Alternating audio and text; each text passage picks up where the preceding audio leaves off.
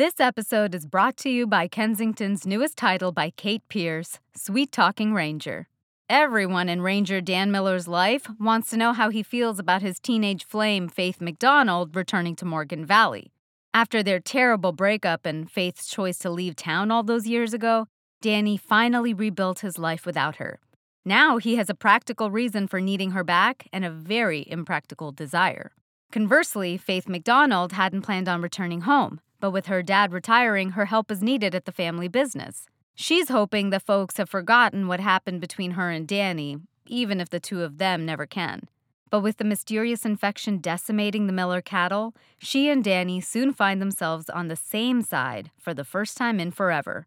Despite their troubled past, the flames between them burn bright, and their shared determination to cure the cattle might just lead them to a healing of their own and a whole new, all grown-up future. You can find Sweet Talking Ranger by Kate Pierce wherever books are sold. Find more at kensingtonbooks.com. Did you know that Kinda Dating now has merch? Yep, we collaborated with tpublic.com to create t-shirts, hoodies, mugs, stickers, iPhone cases, and so much more. Picking up one of our items is a great way to support the show and grab some swag for yourself. So swing over to tpublic.com or follow the link in the description of this episode to grab yours today. Hey guys, thanks for listening to Kinda Dating, the comedy dating podcast where I, your host Natasha Chandel, and some cool guests break down the dating world and try to figure out why the fuck do we all have commitment issues. Today's topic is how to not die alone. Let's find out.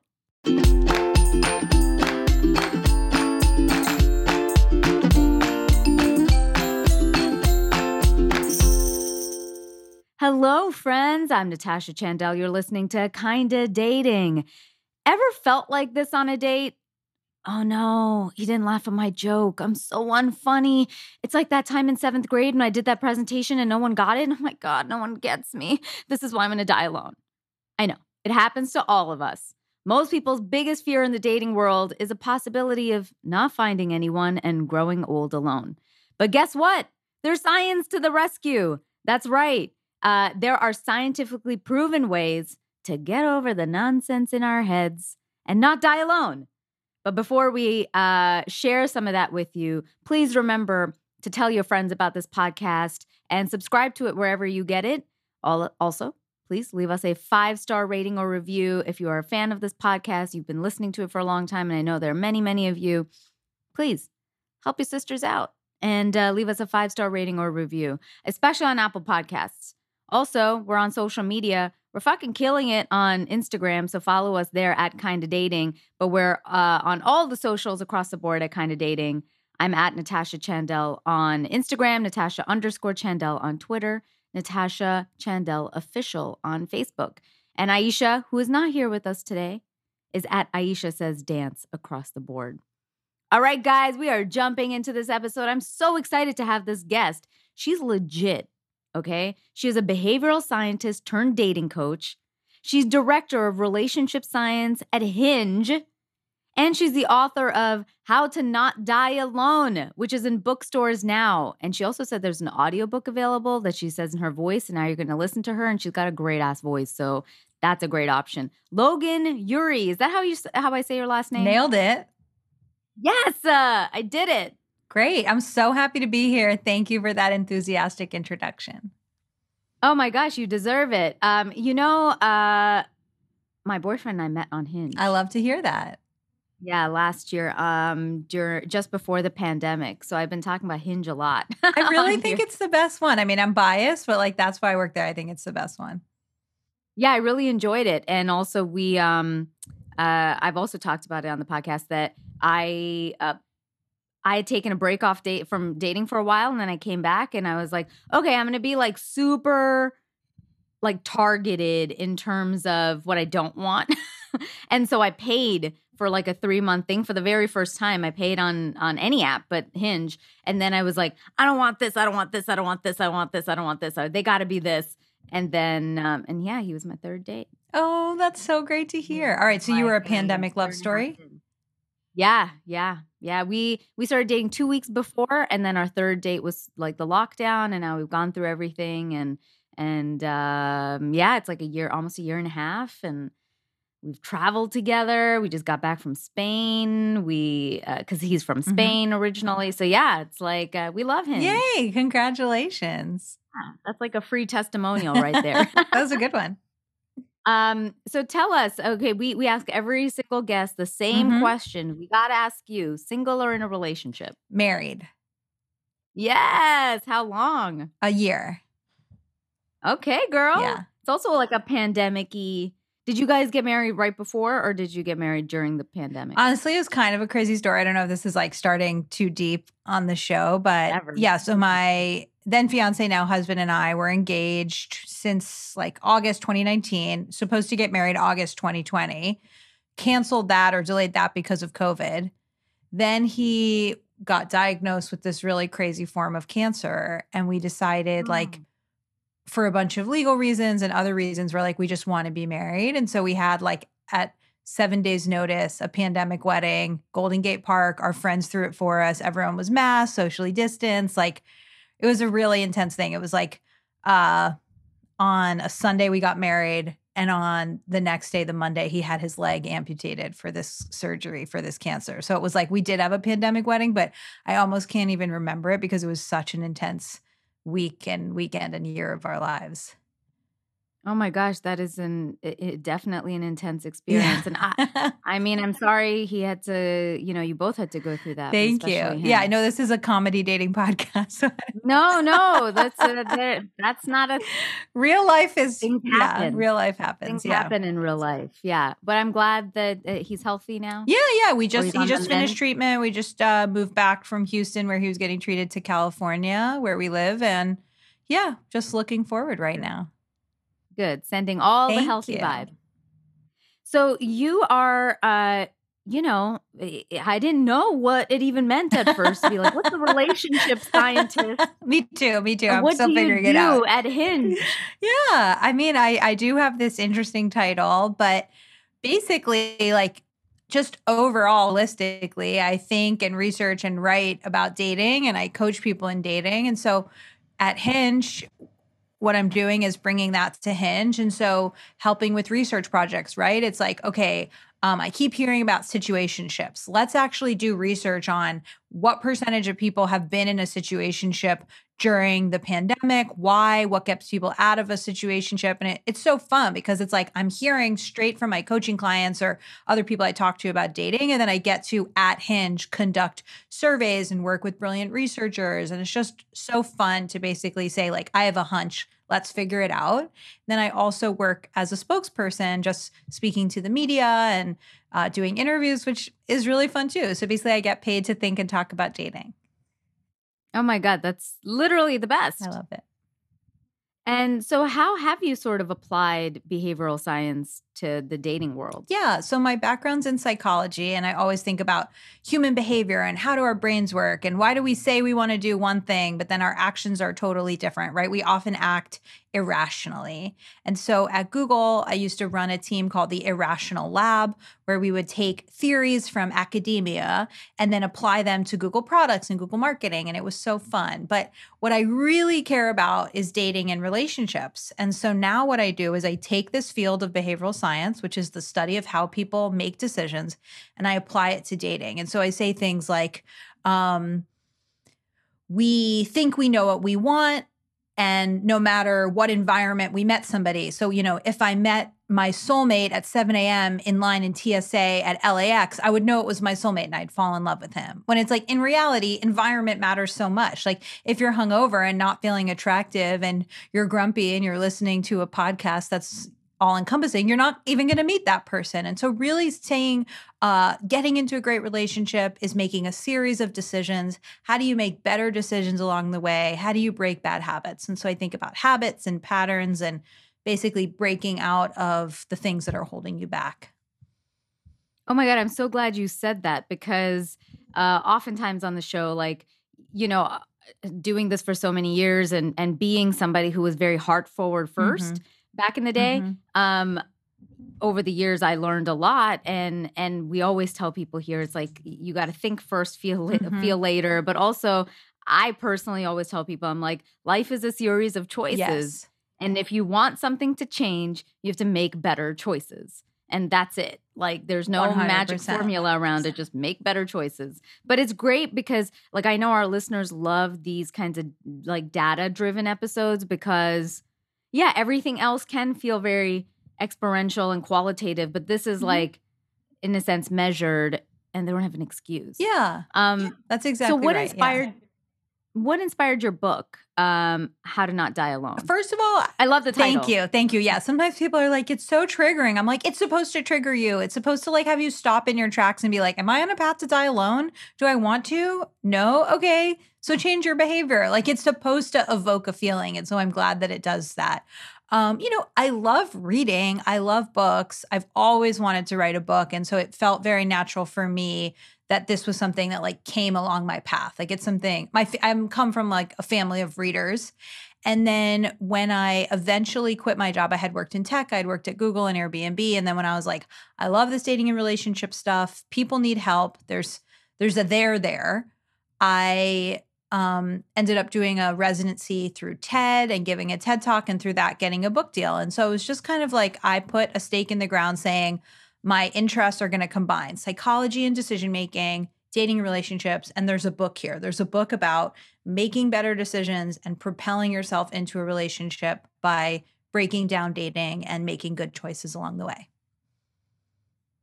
I also love that approach that you were so like, I mean, it's like a very step-by-step targeted approach. That's great. Yeah. And so, in your research and sort of time working with singles, because I know you're also a dating coach, do you find that there are some common things that sort of hold people back from finding love? Absolutely. Yes. This has been so interesting. And I'll note that before the book came out, I'd worked with many clients and I talk about them in my book. But since the book came out about, 6 months ago, now I'm working with clients around the world. And so I can even speak more authoritatively about the fact that these trends are really universal because I'm seeing them in all cultures and all countries and all time zones. And so what I found is that one of the main things that's getting in people's way is that they have these unrealistic expectations, but about different things. And so I've categorized this into something called the 3 dating tendencies. Each one is what is the expectation that's holding you back. And so the first one is the romanticizer. This is the person who loves love. They are ready to meet that soulmate. They know that when they meet the right person, they're going to have passionate sex and an easy life for the rest of their lives and live happily ever after. It's just about finding that person. And of course, the issue with the romanticizer is that our soulmate, I don't even believe in soulmates. I don't believe in the one. You can create a story with many people, and we don't know what the package is going to look like. And relationships are hard. And if it feels like work, you're doing it right. And so the romanticizer, they have unrealistic expectations of relationships. So that's the first one. And then the second one is the maximizer. And they have unrealistic expectations of their partner. And that's definitely a lot of the clients I work with, especially being in the Bay Area. I think it's sort of the like quantitative self, hack your life thing. It's like, I like my girlfriend, but could she be 10% more ambitious or 5% funnier or get along with my family 15% more? It's very technical and all about optimizing. And the truth is that it's not about finding the perfect partner. It's about finding somebody who you like, who you can build a life with, and then together really creating that, not just you find a perfect person and then it works out. And the last one, which I'm seeing a lot of during the pandemic, is the hesitator. And they have unrealistic expectations of themselves. And so this kind of person says, I just can't date yet because I need to lose weight. I need better profile pictures. I need more money in the bank. I'm not lovable yet. And I would only date when someone would fall in love with me. And I'm not worthy of love right now. And so they actually are not even dating.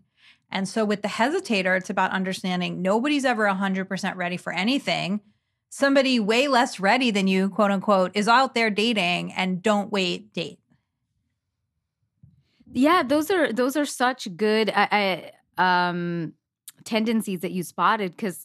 And have you ever found, like, as I was listening back, I was going, I think I've been all 3 at different times sort of in my life. Like I've definitely hesitated before when I didn't have my shit together and I was like, oh my God, nobody's going to love me for this. I've definitely been when I know, I'll know and it'll be amazing. And Yeah, have you found that? Yeah, I think people can definitely move through different stages of them. Like maybe romanticizers might be a little bit younger. I work with a lot of women who are in their later 30s and they're like, "Yeah, I used to be a romanticizer and then I was like, all right, he clearly isn't out here. I need to go find him." So, might be something that we move through. Or I get emails from people who say, "I took the quiz on your website and I'm all 3, am I totally screwed?" And then I'm like, "No, we can work on all of these." But if you're listening right now and you're wondering which one you are, I'd say if you're absolutely not dating because you're just not putting yourself out there, that's the hesitator and that's the overwhelming tendency. If you think the reason that you're single is that you're always wondering like who else is out there, grass is always greener, that's the maximizer. And then if you're a person who, identifies as a romantic or is always thinking about, well, I know exactly who my partner's going to be and I just have to find him, that is the romanticizer. And do you find that men tend to, or women, again, we're just going to go with the two Sure. genders, but do you find one over the other kind of has tendencies towards a certain dating tendency? Yeah, I've thought about this a lot. And actually, in doing press for my book, one of the things I realized is that my book is actually pretty non gendered. There's one part where I talk about fertility and the realities and even getting my eggs frozen. But mostly it's like, hey, this is how to be a good person. This is how to make good choices. This is how to choose your life partner. And it's really not gendered. But yeah, in reflecting on the different clients I've had, I would say more women than men tend to be romanticizers and more men than women tend to be maximizers. And that when that's what I was so you're thinking, yeah. And then when it comes to hesitator, very even split. I would also say it's pretty cultural. As I was mentioning, the Bay Area with a heavy tech influence, it feels like so many people I meet are maximizers because there's just this culture of anything in life can be broken down into its pieces and you want to get the best out of each one and you want to research your way to the right answer. And that actually just doesn't really serve us in dating. And I'm even thinking of a client I saw last week who was like, "I'm so excited to meet with you. And I have my spreadsheet of everyone that I've dated." And, he had notes about each person, but the notes were just about their jobs. And then he had percentage that they have their shit together. And I was just like, this is all so career focused. I was like, you're more than your career. These women are more than their career. And so it felt like a very, I would say, Bay Area, Silicon Valley moment of just saying to someone like, let's broaden the approach to more than just like how many engineers do they manage? Yeah, definitely. And I think a lot of people are very concerned with people's careers, especially in big cities.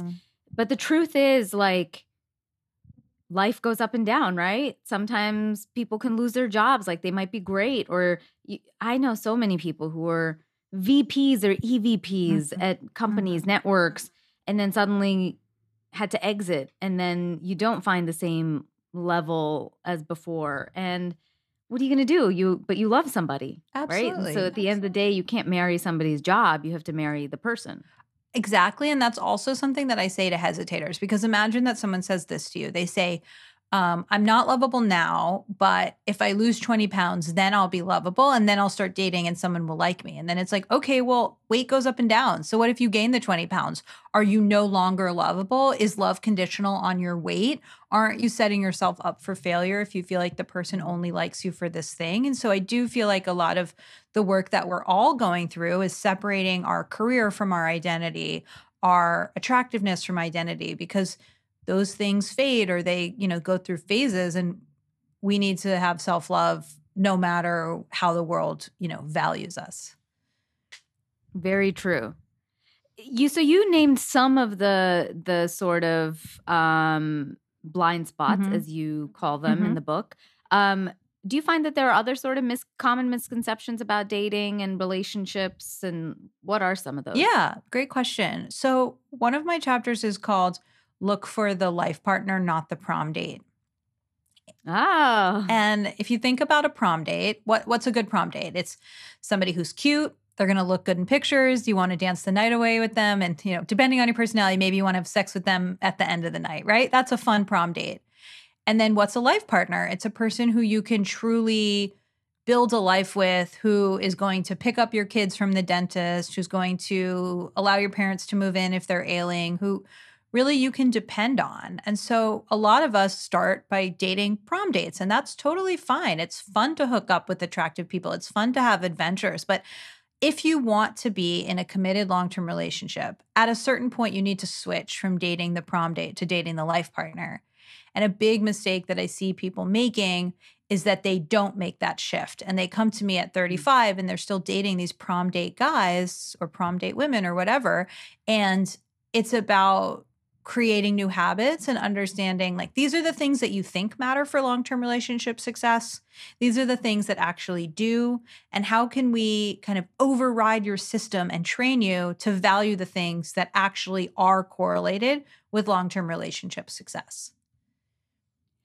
And do you think though that there is like, is it a one or the other in terms of attractiveness? Mhm. Like I feel sometimes people think that you can't like, okay, the prom date is fun and hot, but the person you end up with is the opposite. I'm like, no, they could still be, they're still fun to you. Like you still have fun together. They're still hot to you.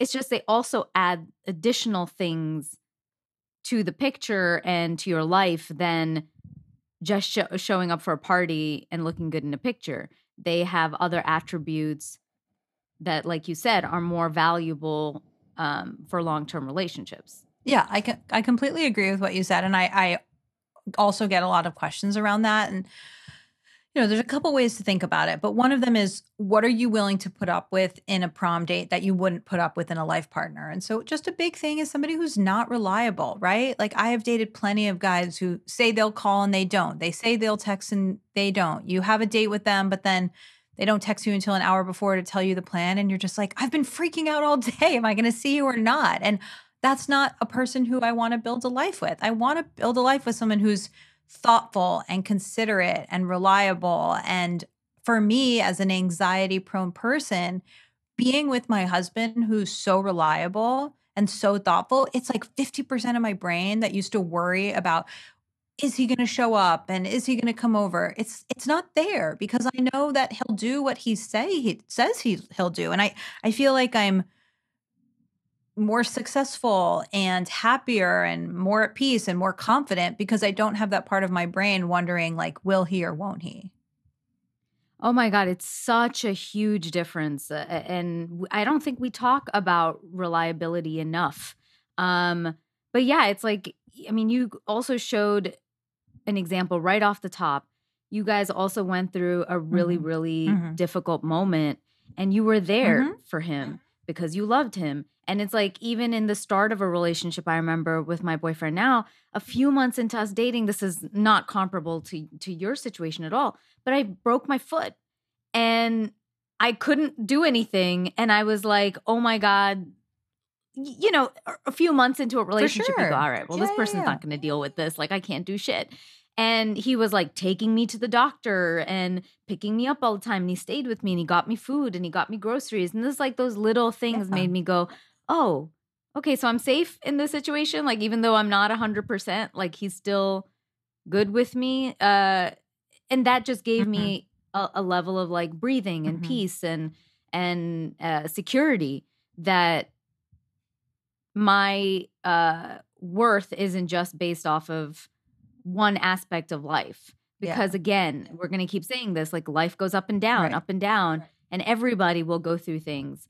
And it's the idea of like, who can you rely on? Of 100%. That totally resonates. And there's a couple things that I put in my book way before my husband was diagnosed that now are kind of eerily um, relevant to our lives in ways that we couldn't have expected. And so one of them is that I talk about how my sister always loved this article. It came out maybe like 10 or 15 years ago, and it's called Will He Hold Your Purse? And it's this woman from Boston who's an oncologist who says, I have many single friends, and they're always looking for things like loves long walks on the beach, must love dogs, must love fishing. And she was like, I'm telling you, as an oncologist who sees um, women with cancer all the time, the number one thing is like, will your husband hold your purse? Will he sit with you in the, treatment room in the medical facility? And will he be there with you holding your purse or not? And she's like, that's what these women should be looking for, is will he hold your purse? And so in my sister's speech at her wedding, she talked about, this idea of will he hold your purse? And so I put that in my book.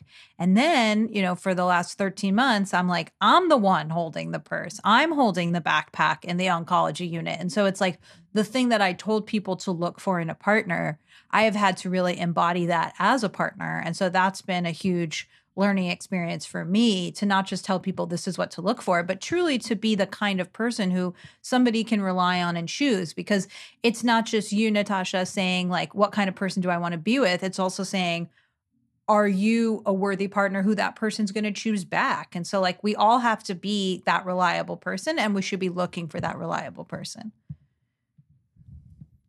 That is a brilliant story.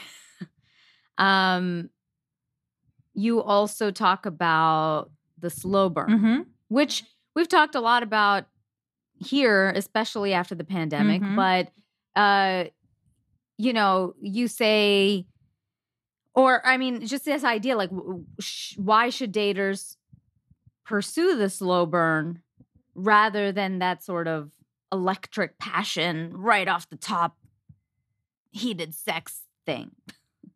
Yeah. So the slow burn is definitely something I think about a lot. And I can tell that you curse on the podcast. So I can say my fuck the spark line, which is that I just got so sick of having dating coaching clients that would come to me and say, I met up with her. She was great. We had a really good conversation. I really admire her career, attractive person, not going to see her again.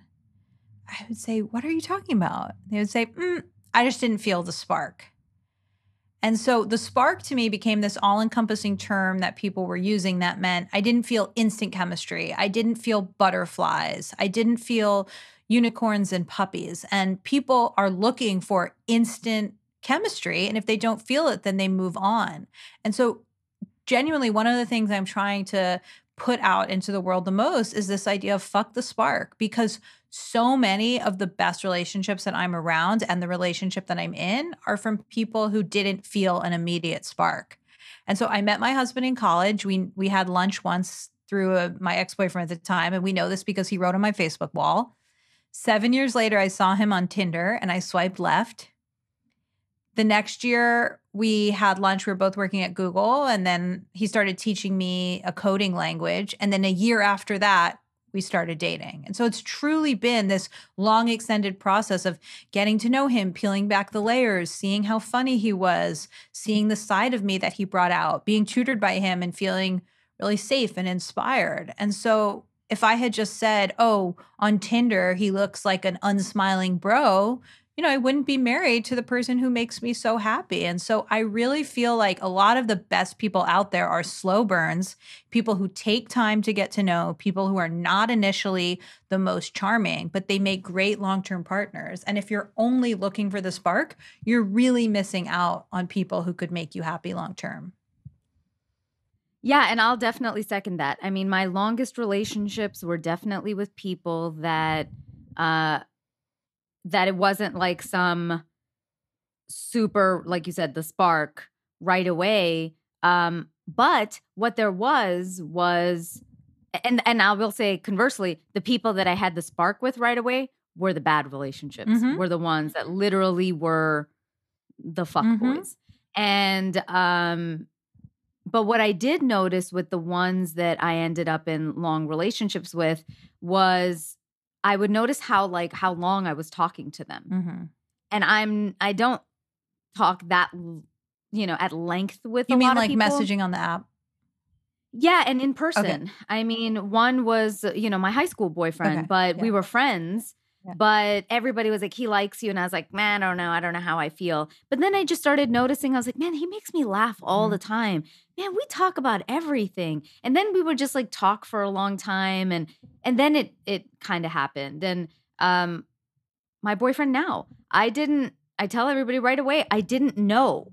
It's not like I was attracted to him because I met him on Hinge. I clearly, that part already ticked off. But I didn't know what I was supposed to feel on the first date. I just knew that I I laughed a lot and we had a lot in common, and it went for like 4 hours, and I was like, "Oh, I could have kept talking, but I had to leave Mhm. because I had a meeting the next day." So I was like, "Oh, like there was more." So I was like, "Okay, I'm intrigued enough to want to go. There was more. All right. So like then let me see." And it was on the second date that I felt the like, "Oh shit, I think I want to make out with him." And then I was like, "All right, that's like a good," and then it kind of escalated from there. So, yeah, this idea that you're supposed to feel everything and you lock eyes and they're the one is very unrealistic and probably not healthy. Oh, yeah. I agree with everything you said. And I feel like the sooner that people learn that, the sooner they can actually identify these diamonds in the rough and find them. Because it's like if the only people we're all going for are the super hot people that make an initially great impression, we're missing out on a lot of people.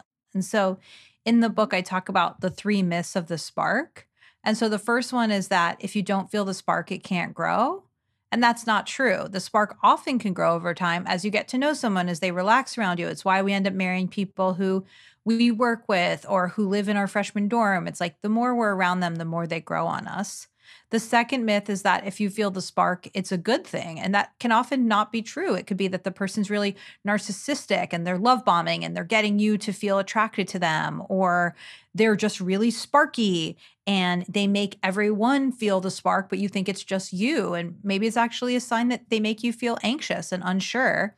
And then the third myth is that if you have the spark, then the relationship is viable. And that's also not true because you sort of mentioned this, but lots of now divorced couples or unhappily together couples once started with the spark. And so just because you have a spark doesn't mean it's going to last. In fact, sparks often fizzle and you're better off having kind of that slow burn that lasts over time.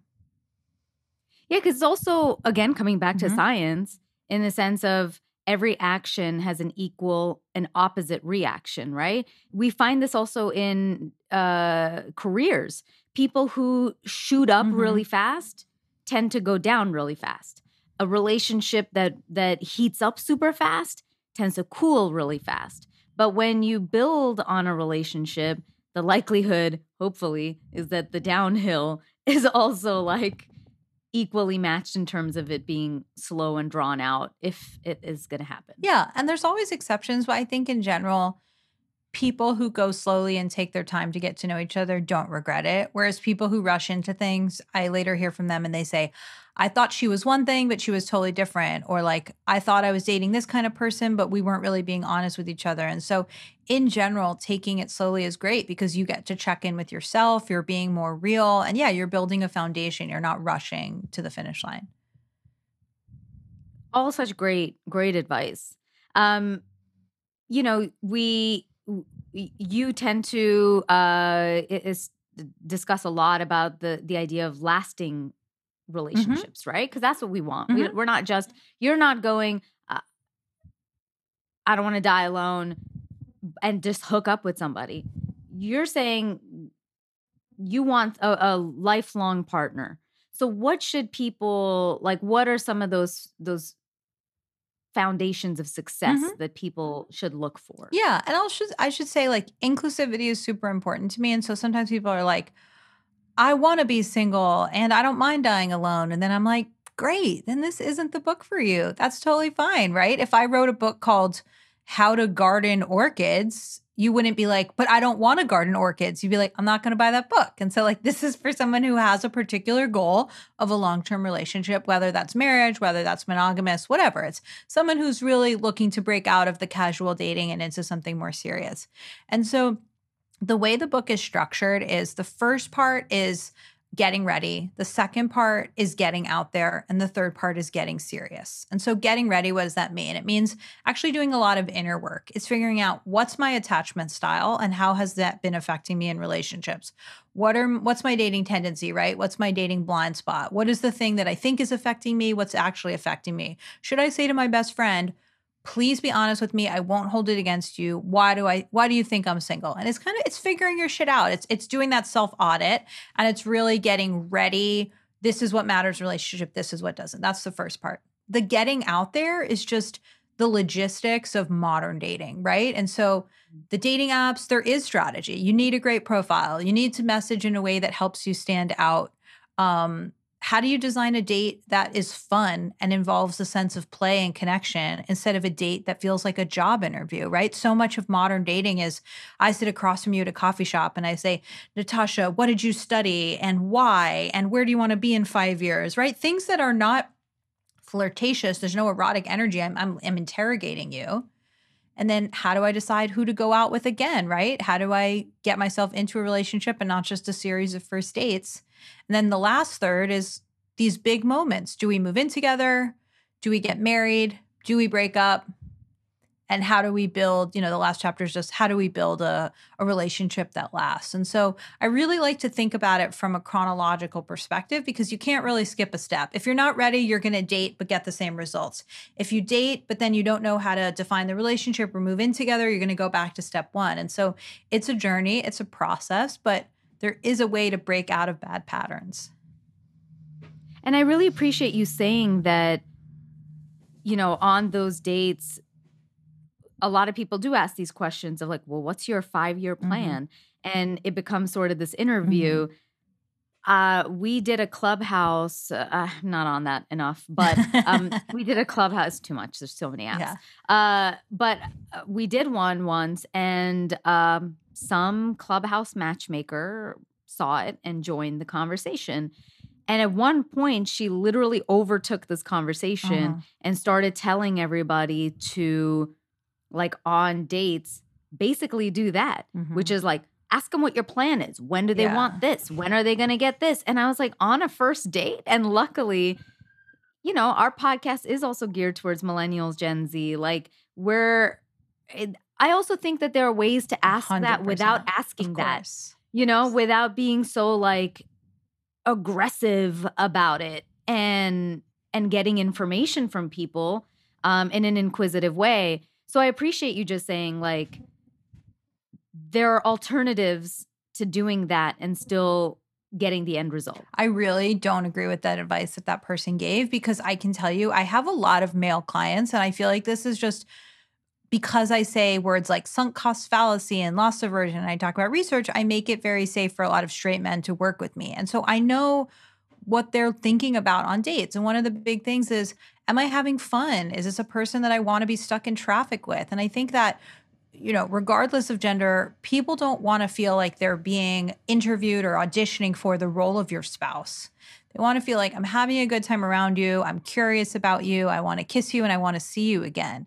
And so I understand where that advice comes from, which is, listen up, honey, don't waste your time. And you need to know from the beginning, is he in or out? But it's not so explicit. It's not like that guy is like, I'm 100% sure that I want to marry you because we've been here for 5 minutes. It's like two people getting to know each other. And so, yes, of course, at some point early on, you should say, hey, I've been dating for a while. I know what I want. I'm looking for something committed. I probably want to have kids in the next few years. What about you?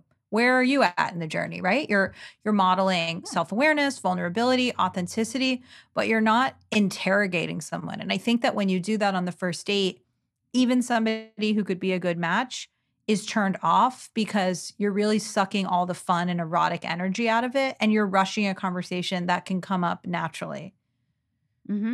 Yeah, I mean, on my first date, with my boyfriend, I'm pretty sure I just asked in the beginning, like, hey, I just want to make sure, like, I'm not super into like casual relationships anymore. Not saying that I think this is going to become something, but are you open to a relationship with anybody? Or are you sort of in a place that is like, nah, I'm only looking for casual? And then he was like, no, I'm open to a relationship, down the line. I'm like, okay, great, perfect. I just wanted to know that somebody isn't like closed off to that ever happening. And I felt like that was a gentle way to sort of put it. And then a month in or so, I was like, hey, how do you feel about kids? And I was very honest. I was like, I'm not totally sure how I feel. So how do you feel? Because if you are like, I want them by this time, then that's something I need to know now. but it was like a month in and it wasn't like on the first dates. Yeah, because there's like a build to it. I think the way you said it is perfect, which is essentially, it's not that I have to know from the beginning if we're going to get married.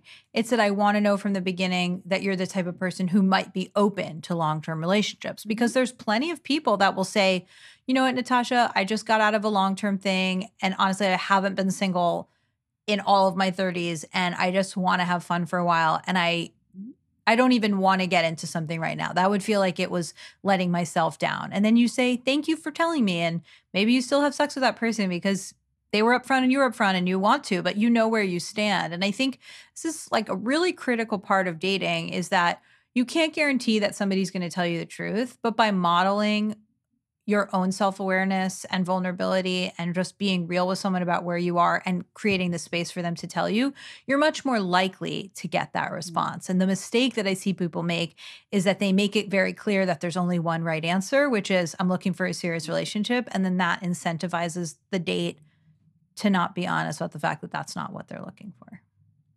That's a really great way to put it. I do think that a lot of people lie because they think that there's one right answer. That's a really great way. Yeah. So again, coming back to sort of this long-term compatibility thing, as people are starting to date and get in relationships, what elements are more important and what are less important than we think they might be? In a long-term relationship or for compatibility. Yeah. So when I think about the prom date versus the life partner, I think about what makes somebody really a great long-term match. And so here are some of the things that matter less than we think they do. So the first two are looks and money. And so of course we should be attracted to our partner, but all the research shows that lust fades, right? We're just less attracted to people over time, people age, and also a lot of lust and desire has to do with novelty. There's interesting experiments about just like, if you have a rat in a cage and you keep putting in a new female rat, that rat will literally have sex with that female rat until it dies of exhaustion. But if you have one male rat and one female rat, eventually the male rat will sort of tire of having sex with the female rat. And I know that we are not the same as rats having sex, but it's just kind of it's a little bit of a metaphor about the idea that a lot of sex and lust is about novelty. And so yes, you should be attracted to your partner, but don't, spend all of your marriage coins on that one thing. And then with money, it's sort of similar, right? It's nice to have money and it creates a sense of security, but above a certain amount, it doesn't really affect our happiness. And we just become acclimated to however much money we have. And so if you live in a mansion surrounded by neighbors who live in mansions, you're just going to compare whose yacht is bigger. Wherever we are in life, we're going to compare what we have to the people around us. Another one is similar personalities. A lot of times people say to me, I'm an extrovert and she's an introvert. This could never work. And it's like, you don't have to be twins. You have to complement each other. And in fact, maybe that combination actually feels really grounding to you. And two of you in a room would be way too much. And same thing goes for shared hobbies, right? You can really like wine and your partner cannot drink as long as you don't resent each other for your differences. You don't have to share all your hobbies. That's really not what it's about. And then in terms of what matters more than we think, and people listening might say, oh, I know that matters, but are you really optimizing for that? Are you really looking for that? It's things like kindness, loyalty, emotional stability, the ability to make hard decisions together, the ability to fight well, and really what side of you does that person bring out? Who are you when you're around them? Yeah, the ability to fight well is one I learned later, which is I was in relationships where, somebody was really great, like really good on paper, we got along. But I saw that the first time we had a disagreement and I brought it up pretty calmly, and this person turned it around on me. And I was like, what? You fucked up. And I was like, how did this happen? But I realized like, oh, this person's reaction is like, like serious defensiveness. Totally. And the good relationships I've had were the ones where you can go to them with a problem and they could say, okay, yeah, like, shit, I'm sorry. I didn't understand that, or I didn't know I was doing that. And they weren't like antagonistic about it. You could have a discussion and vice versa. Like, there are times somebody has said to me, like, I didn't like that behavior. And I'm like, oh, fuck. I didn't make them think they were crazy for it or like huffing that, how could you say anything to me? It was like, oh, shit, man, fuck, I'm sorry. I will try not to do that again. And so I think it is very important because for longevity, you need to be able to communicate and fight well. Yes, I think this is a huge thing that as people are getting into relationships for the first time or trying to break bad dating habits, it's a lesson for them. So John and Julie Gottman, who maybe you've come across their work, through the podcast and everything else, are the OG relationship scientists who've really done a lot of the best foundational work. And they found that 69% of problems in relationships are perpetual. And what that means is that they're not going to be solved. And so if I like to go to the airport hours early and you like to slide onto the airplane without sitting down for a second, and we're married, maybe we just don't go to the airport together. I am not going to convince you to be an early person and you're not going to convince me to be late. We're just going to learn to live with each other's differences. And so the problem and the misconception is people think, oh, we need to talk through everything and compromise and find a solution. But if you just embrace, there's going to be problems that we always have that we're constantly navigating, and it doesn't mean this is a bad relationship. You actually just realize that you don't have to find solutions. You just have to put up with each other. And so it's not about finding someone with whom you don't fight. It's finding someone with whom you fight well. And fighting well looks like listening to each other, not being defensive, taking a break if you're flooding and you're feeling too many emotions and you need to come back. You go walk around the block and come back.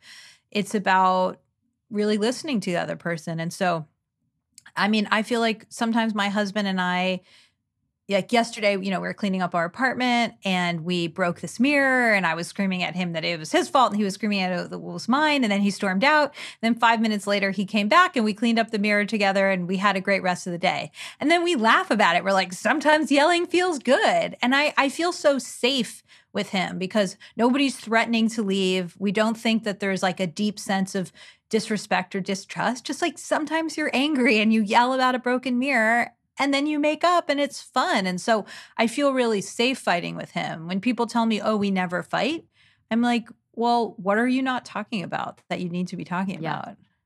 Yeah. Yeah. My boyfriend and I both got COVID together. Oh. And yeah, in like February. And so we were staying together, quarantining. And I'm just the type of person, like if I'm sick, I get like really irritated. So I just need people to leave me alone and like not, and there were just things where I was like worrying about his medicines, but he didn't give a shit about mine for a second. Like he was like, well, I took my vitamins. I'm like, excuse me, you took your vitamins, but you didn't ask me if I took my vitamins. And like, I was like so irritated. And he's always calm.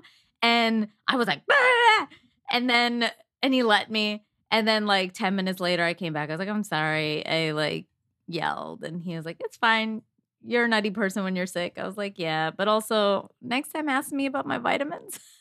Yeah, right? It's like each time you fight, you can learn, but sometimes it's just like I was angry and I had to get it off my chest. And I think it's so much better to communicate and disagree and get to the bottom of things than to let resentment build over time because that's what really deteriorates relationships. It's resentment, it's not communicating, it's not having sex or talking for a year and then, going to Aruba and hoping that romantic gesture solves it. It's like, no, like the pilot light in our relationship is out. You can't just relight it. And so really, how do you keep that connection alive? And now, there's a time that we all examine a relationship that we're in and decide if we want to continue. Do we want to become more exclusive? Do we want more like marriage down the line? Or maybe you're just debating between like a breakup. What factors are important in deciding whether to stay or not stay in a relationship? Yeah, this is some of the most interesting and I think impactful work that I do is people come to me and they say, should I stay or should I go? And sometimes it's really high stakes. I have a ring. I'm supposed to propose to my girlfriend next week. I feel a lot of dread and uncertainty. And is it me? Is it her? Is it us? Is this normal? And just, really holding somebody's relationship in your hands and trying to give them the best advice you can. I take it very seriously. I have a number of questions that I ask people, including things like, what's holding you back? What made you fall in love with this person? Do you still feel that? How long has there been an issue? Are there external factors like one of you lost your job or one of your parents is sick or you have little kids? Like, is there something external that's making you feel disconnected right now? Or has this been going on for a while? But one of the questions I've developed along the way is what I call the wardrobe test question. And so I say to somebody, I'll say it to you right now. And so give me your gut reaction. Okay, Natasha, if your boyfriend were a piece of clothing in your closet, something that you own, what would he be? Cute summer dress. Do you have a specific one in mind? Oh, It's okay if you don't. yeah. Should I tell you Sure. or like describe Yeah. it? Tell me about Oh, it. okay. It's like a cute dark blue with flowers on it, but it just like fits me very snug.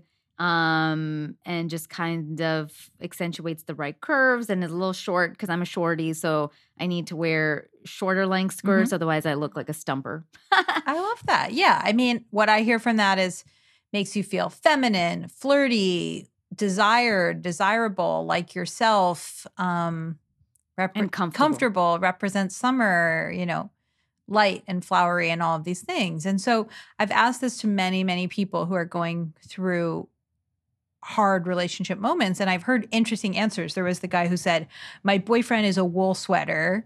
He keeps me warm, but then the sweater's itchy, so I need to take it off.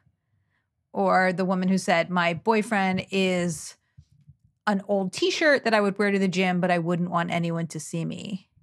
And so I feel like this question, because it's sort of abstract and you just have to give your gut reaction, it actually is kind of like a Rorschach test where you just say what first comes to mind. And sometimes people say really beautiful answers like yours, or people who say, my favorite pair of leggings that make me feel comfortable and safe, but also sexy and like I can take on the world. And so sometimes it's just helping people get out of their heads and really into their gut and their instincts and just saying, you've outgrown this relationship. You don't want to feel like a scrubby old sweatshirt. You don't want to feel like an itchy gray sweater. And so I have a lot of, I would say, more scientific or intellectual questions that I ask people, but oftentimes it's when people answer the wardrobe test question and they hear that coming out of their mouth that they're like, fuck, I need to leave. Oh, wow. That's an amazing question and test. Now I'm like thinking about it even more. I was like, is that? Yeah.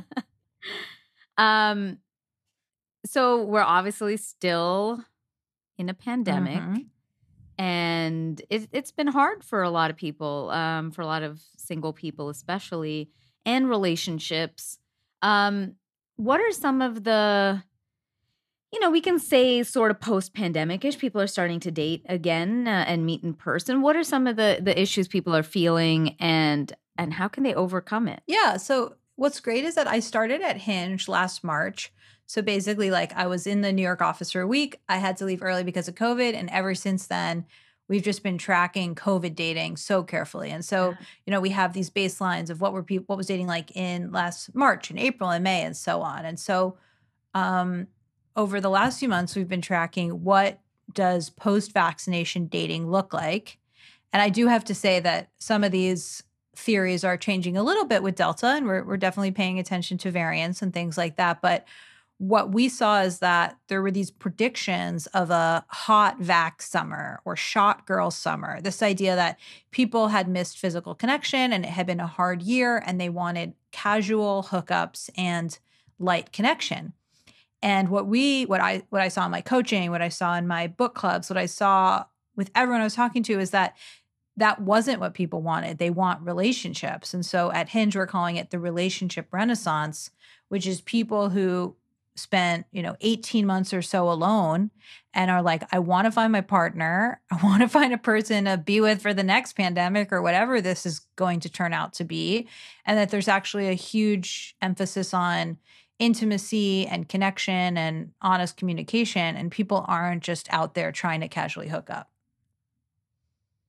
Yeah, I could say I agree with that on an experiential level of my friends who were always like sort of like me, just single people.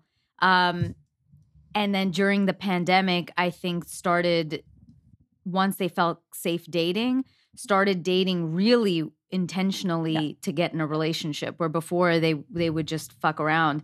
For me, I think I happened to just get lucky because it might happen just at the start. But I think for my friends, I was like, oh wow, like I have more friends in relationships now during a pandemic than I did before. And I do think it is that people are realizing shit, like life is really fucking hard and realizing the worth of a relationship where before it used to feel very like you could just not valuable. Totally. 100%. And now we see the value of having a partner and somebody to talk to and somebody to go through hard things with. I'm sorry, did I ask you like how could you overcome some of this? Yeah, no. We can talk about all of that, but I just want to say like that's totally what we're seeing. And so we did a lot of research, especially early in the pandemic, on how people were spending their time. And one of the big things is that people were getting more intentional. So they were thinking more about who am I? What do I want? What kind of relationship do I want to be in? Why have my past relationships failed? What do I need to do differently? Sort of what I was talking about with that first part of my book about getting ready. People were going deep because they're sitting at home alone and they didn't have distractions. And then throughout the pandemic, people realized like I'm focusing on my job, but that doesn't keep me warm at night. And, at a certain point, you've seen Love is Blind and the Love is Blind reunion and like what else is left. And so now we're seeing through our research that dating has become the number one priority for people looking for relationships, more so than before the pandemic when they would prioritize work or friends and family. Like they're really creating time for dating. And so you have that intentionality of going deep, plus the motivation of really finding someone. And when you combine those two, you have people that are dating in a much more serious, thoughtful, real way that's leading to relationships and not just these meaningless hookups. And, I meant to ask you this earlier based on the last question of like whether to, decide to stay or not stay in a relationship. But I'm also seeing a bunch of friends breaking up. I've recently had two that broke up with their partner. One was on off for many years. One was, just with her for 8 months. And it's probably some of the questions we get asked the most on the podcast is about breakups. I'm sure you do too. What are some tips for getting back out there after a breakup or heartbreak? Somebody broke up with you or you ended it. Yeah, I mean, breakups are so hard. There's really interesting research on just how it wreaks havoc on our emotions, our mental health, our physical health, right? It's you're basically addicted to the other person or addicted to love, and then you're in withdrawal. And so first of all, it's just being really compassionate with yourself about the fact that it's going to take a while. That being said, I do also often talk to people who are the ones who initiated the breakup and they're like, I thought I'd be grieving more than I am. And I'm like, well, you grieved during the relationship. Based on that, you decide to break up and now actually you're ready to move on. And so also you're not a demon if if you're not hurting right now. Some of the things are really just learning from the experience. And so there's this expression, time heals all wounds. But I actually really believe when it comes to breakup that meaning heals all wounds. And so really, how can you find meaning in it? And can you say, this wasn't the right relationship for me, but I realized that I want to be with someone who definitely wants kids and she didn't. And that means that next time I'm going to look for this. Or can you say, it didn't work out in the long term, but I really became a better person through dating that individual. And so what are ways that you can connect with yourself, connect with friends, connect with activities that you weren't doing while dating that person? And really the goal is to find lessons and make meaning from the past relationship that will then make you better suited to find love next time. Yeah, sometimes you just have to remember why it ended. Totally. Like, because it kind of comes back to your romanticizer, in the dating tendencies. It's like once we end a relationship, we romanticize it so much. We only see the good things. And then you're like, wait, but you used to fight all the time. Or you Right. wanted kids and this person didn't even want kids. So, Totally. like, what difference does it make that you had fun together? Okay, last question, and it's going to be more on the fun Sure. side. I like fun. Right? Because yeah, cuffing season is around the corner, which I think is like October to like Valentine's Day, around that time. So, besides Hinge or getting on Hinge, what can people do to prep for it? Honestly, and this is through my job at Hinge, we've been thinking a lot about what do we think is going to happen this cuffing season and doing some initial surveys and talking to people. And so I'm really still trying to figure it out because right now my hunch, and we'll see how I feel in a few weeks after more research, is that because of this relationship renaissance, because 75% of Hinge users say they want a relationship, I think there will be cuffing season in terms of people getting together before the winter, but I don't expect there to be as much of the whole, um, oh, we'll break up when spring or summer comes along because we weren't really committed. And so maybe it's like we'll have the intensity of cuffing season, but not the breakups next year. In terms of my Which would be That would be good. great. That Yeah. would In be terms of nice. my advice, and this is my advice consistently for cuffing season, it's don't rush into things just because you want to be in a relationship and look for red flags. If somebody feels like they're auditioning you for role of boyfriend or girlfriend, but not actually interested in getting to know you, that's a red flag. If you're rushing through relationship milestones like meeting their friends, meeting their parents, spending every night together, I would just be cautious because as we talked about earlier, going slowly and building a foundation is a lot better of a strategy than rushing through things and then 3 months in being like, wow, I've spent 24/7 with this person and it turns out we're actually not a great match. We were just rushing so fast that we didn't realize it. Yeah, because life isn't like the movie Holiday, Yeah. right? Like, I have you love seen that all of those movie? movies. Yeah, I know. And it's like, but there are some people who Mhm. are just looking for a relationship Totally. for the holidays. Yeah. So, yeah, don't Yeah. get caught in that. Yeah. Ashton Kutcher. Who's in the rest of all those movies? Oh my God. Justin Timberlake and Oh, yeah. Mila Oh, Kunis, one yeah, of yeah, my yeah. favorites. Friends with That's Benefits, a good obviously one. no strings attached. Yeah, Holiday is like the Valentine's new Day, one. Yeah, New Valentine's Year's Day. Eve, all those movies. Yeah, life is Oh not my a gosh, so rom-com. many. Don't rush. You're not gonna regret going slowly and getting to know someone. So true. Well, Logan, thank you so much for being on the podcast. This was so helpful, and you are such a lovely energy, and so calm. And thank you for explaining things, Oh, and backing it up with thank science. you. You're so good at what you do and such a good interviewer. It's really fun to spend time with you. Oh, thank you so much. Well, you're not completely done. We have a final 6 questions. Great. So we ask every guest the exact same 6 questions. It's like rapid fire. It's like Oprah's Super Soul Sunday, Let's but do about it. dating. All right, Logan, what is the first thing you would have noticed about a potential partner? Sense of humor. Nice. What is one deal breaker? Dishonesty. Good one. What turns you on? Being complimented and affirmed. Being objectified. Good one. Yeah. You like words of affirmation. Yeah. What are one of your strengths and one of your weaknesses in relationships? I think one of my strengths is being a good teammate. I'm, very loyal. I'll help you make your dreams come true. I'll help the world kind of bend to what you want. I think I am resourceful and a good teammate. One of my weaknesses, let's think. I think I'm pretty moody. That's fair. Yeah. No, we all got our moods. Yeah. I'm a Gemini. Logan, what is love? Love is two people choosing each other. That's a great way to put it. And last question. Besides I love you, what 3 words would you want your partner to tell you? Great joke, honey. Yes. I like compliments and I like being told I'm funny. I love it. Well, great joke, girl.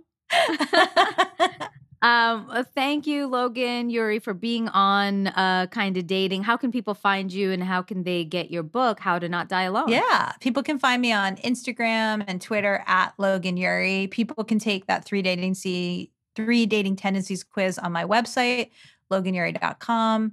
They can find info about dating coaching on there. And yeah, my book, How to Not Die Alone, is available everywhere. And if you like the sound of my voice, buy the audiobook. If you didn't, buy the Kindle or hardcover.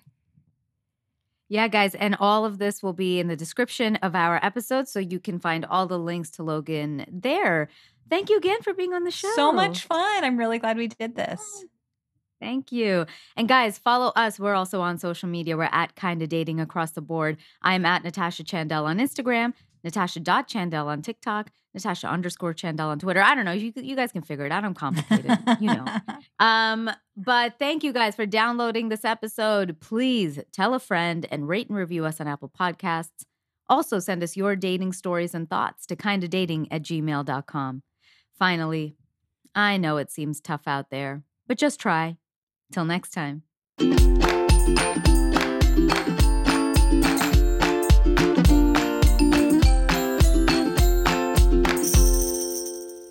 Kinda Dating is part of the Frolic Podcast Network. Find more podcasts you'll love at frolic.media/podcasts. Kinda Dating is created, produced, and hosted by myself, Natasha Chandel. Aisha Holden is my co-host. Adam Pineless and Karina Uribe are producers, and Deanna Martinez is our graphic designer. Our opening music is composed by Joe Lorenzetti, and our logo and graphics are by Jenna Yannick and K. Daniel Ellis.